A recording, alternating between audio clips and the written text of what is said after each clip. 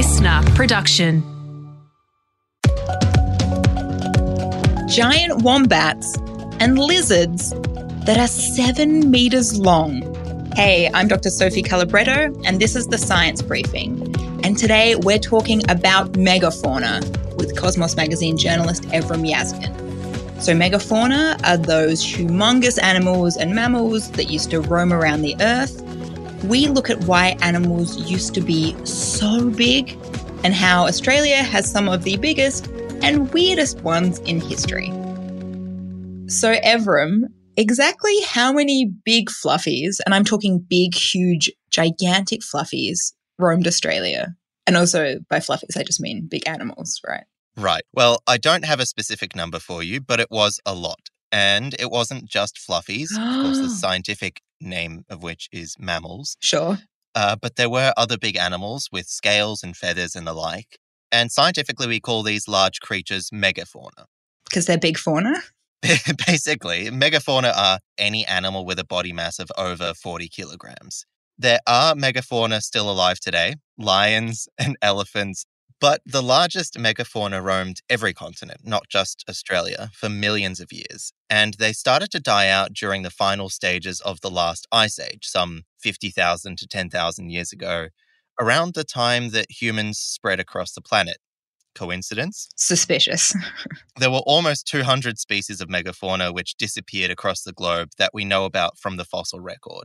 And the reason they went extinct makes for one of the greatest scientific mysteries of our time. Oh. There are some theories, though, things like predation by humans, but also I think a large part would have been climate change, or a mixture of factors, but we never really properly got to the bottom of it. Now, I want to ask a really basic question here, Evrim. Mm-hmm. Why are megafauna so big? It may be a basic question, but it's a really good one, and it's one that we don't have a simple answer to either. Right. There are a few different theories about this as well. Large birds and mammals in particular began to emerge after the extinction of the non-avian dinosaurs about 66 million years ago. They were able to fill what was now an empty ecological niche left behind by the world's most famous giant animals. Excellent giant animals. But specifically, why, I guess you could ask, were the Ice Age giants of the last few 100,000 years so big? Being big would have helped as Earth's climate cooled. Large bodies are better at insulating and can store more fat reserves. Mm-hmm. But some scientists say they were so big because they also had to evolve to compete with others to survive. Another is because there was more oxygen and space on Earth due to massive undeveloped land masses. So basically, they had more room to grow, very literally, and breathing is metabolization. So if you're able to take in more oxygen and metabolize more, then you can take in more energy and get bigger. Sure. But exactly why has never been fully established. What we do know is that ancient Australia had some of the weirdest animals of all, and there were 5 particularly notable huge animals, megafauna, that roamed Australia that I want to talk to you about. Evrim, I am so excited, but where do we even start? Who should we go with to kick this giant list off? The best way to start is perhaps the most iconic. This megafauna is called Diprotodon. Yeah. You know about this? Is that the really, really big wombat? It's the giant wombat. They were the largest marsupials ever to live, about the size of a car.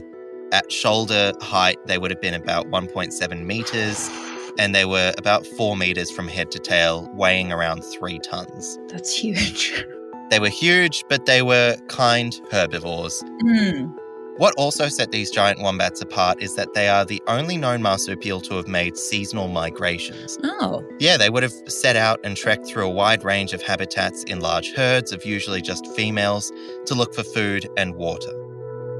Well, it's nice that they were nice herbivores. Do you know what I'm saying? Like, if they're going to be the biggest, you want them to be pretty friendly. However, I think the next one you're going to tell us about is like a big, scaly boy. What can you tell us about this megafauna? Yeah, so you're right. This one is the other end of the scary versus nice scale. It is a giant lizard called Megalania. Oh, cute. It would have been the largest terrestrial lizard known to have existed. And after the dinosaurs, it was the world's largest reptile. These could get over 6 meters long. And just for comparison, it was 20 times heavier than the average Komodo dragon. Oh, they seem scary as is. Yeah, exactly. I mean, they're the world's biggest lizard currently alive, living on the Indonesian island of Komodo. And Megalania would also have been 10 times bigger than the largest Komodo dragon to have ever existed. Oh, nope. Yep. Megalania is considered a monitor lizard, which are known for their large claws, long necks, and powerful tails. It would, of course, have been carnivorous. You know, how could you be that big and scary and not? And it was found mostly across eastern Australia. Now, legend has it that there is a Megalania still roaming the forests of Victoria today. Evan, what are you doing on the weekend? I'm going there. Can we go look for this giant lizard? It's terrifying. Absolutely, Sophie. How fast can you run? Faster than you. Damn. They may also have been venomous. The jury is still out on that one. Great, If we find one, we can find out. Yeah, we'll test it. Yeah. It's part of a particular clade of lizards that are known to have possessed toxin-secreting oral glands. They're also close relatives to snakes. So yes, maybe some toxic abilities there. Ugh. The evidence also suggests that it was the largest venomous animal to have ever lived. Okay, so I hate that one, but we can't go on a megafauna chat without mentioning at least one bird megafauna species. Also, I think emus are kind of scary, so I'm not into this yet, but I don't know, change my mind. Which one have you chosen? I've chosen basically an emu, just a swole emu, basically, is what I've gone for. Nightmare. The one I've gone with is called Dromornis steartoni, or just Dromornis. Just Dromornis for short. It's widely thought to have been the largest bird species to have ever existed. Wow. Dromornis lived 7 million years ago, stood 3 meters tall, and weighed in at 600 kilograms. Too big. That's too big. I mean, it's called Thunderbird for a reason. You can just imagine why this huge beast wandering around Australia would have made quite the noise. Thunderbird seems about right. Dromornis was also flightless. They roamed northwest Queensland, and some interesting researchers looked into why they went extinct. Some studies of the microstructure of Dromornis fossil bones suggests that their large size and breeding cycle just couldn't keep up with environmental changes, such as inland Australia becoming hotter and drier. Right. The study indicates that it took a long time for the birds to fully grow and reach sexual maturity, up to 15 years. Okay, so next, a huge chunky ancestor or maybe cousin of the kangaroo?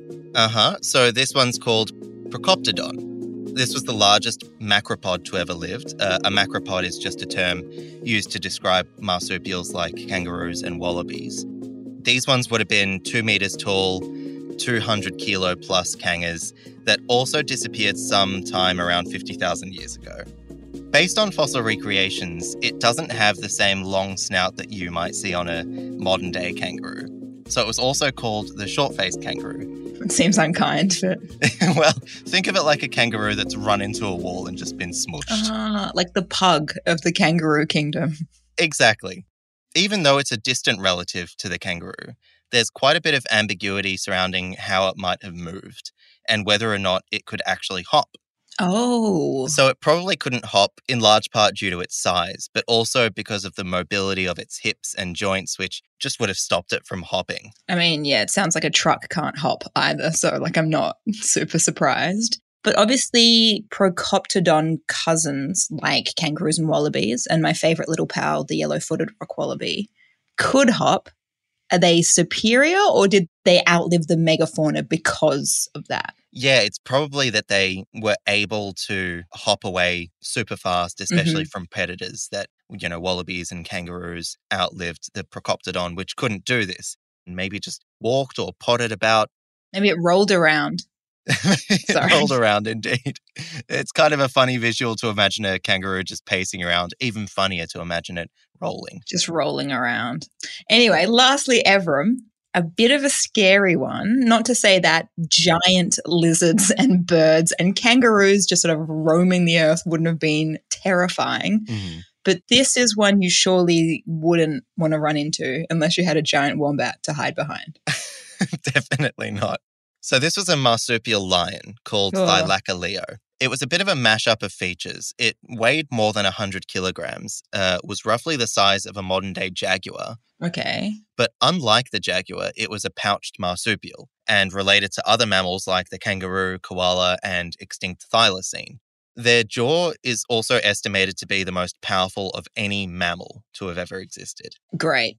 They also had hooked claws that were retractable, which is a unique feature to them as no other marsupials have this. As in like Wolverine from X-Men? Or a cat. Or a cat. That's far more obvious. Yes.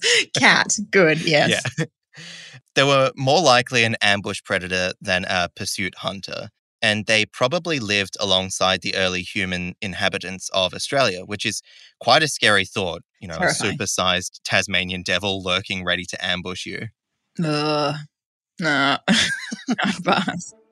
Hard-hitting commentary from Sophie. That's right. Just like, no, it feels icky. Okay. So, Evram, other than learning about some massive and somewhat frightening sounding creatures, or low-key terrifying, that used to walk around ancient Australia, what can we actually learn from megafauna? I imagine it gives us insight into the animals and mammals we see today, maybe? Definitely. I mean, we've learned a lot already. I mean, I've just given you 5 of Australia's megafauna, some of the biggest, some of the scariest. Mm-hmm. But Australia had a huge array of animals that are now extinct. And, there were beasts roaming all over the planet. And finding out why they went extinct is still a very important unanswered question, especially today, given that it's thought that many of them died out due to changes in the climate, with current changes in the climate potentially contributing to modern-day creature extinctions. There is this weird parallel to the situation today, and finding out what caused the mass extinctions of the megafauna can help us understand what's taking place today.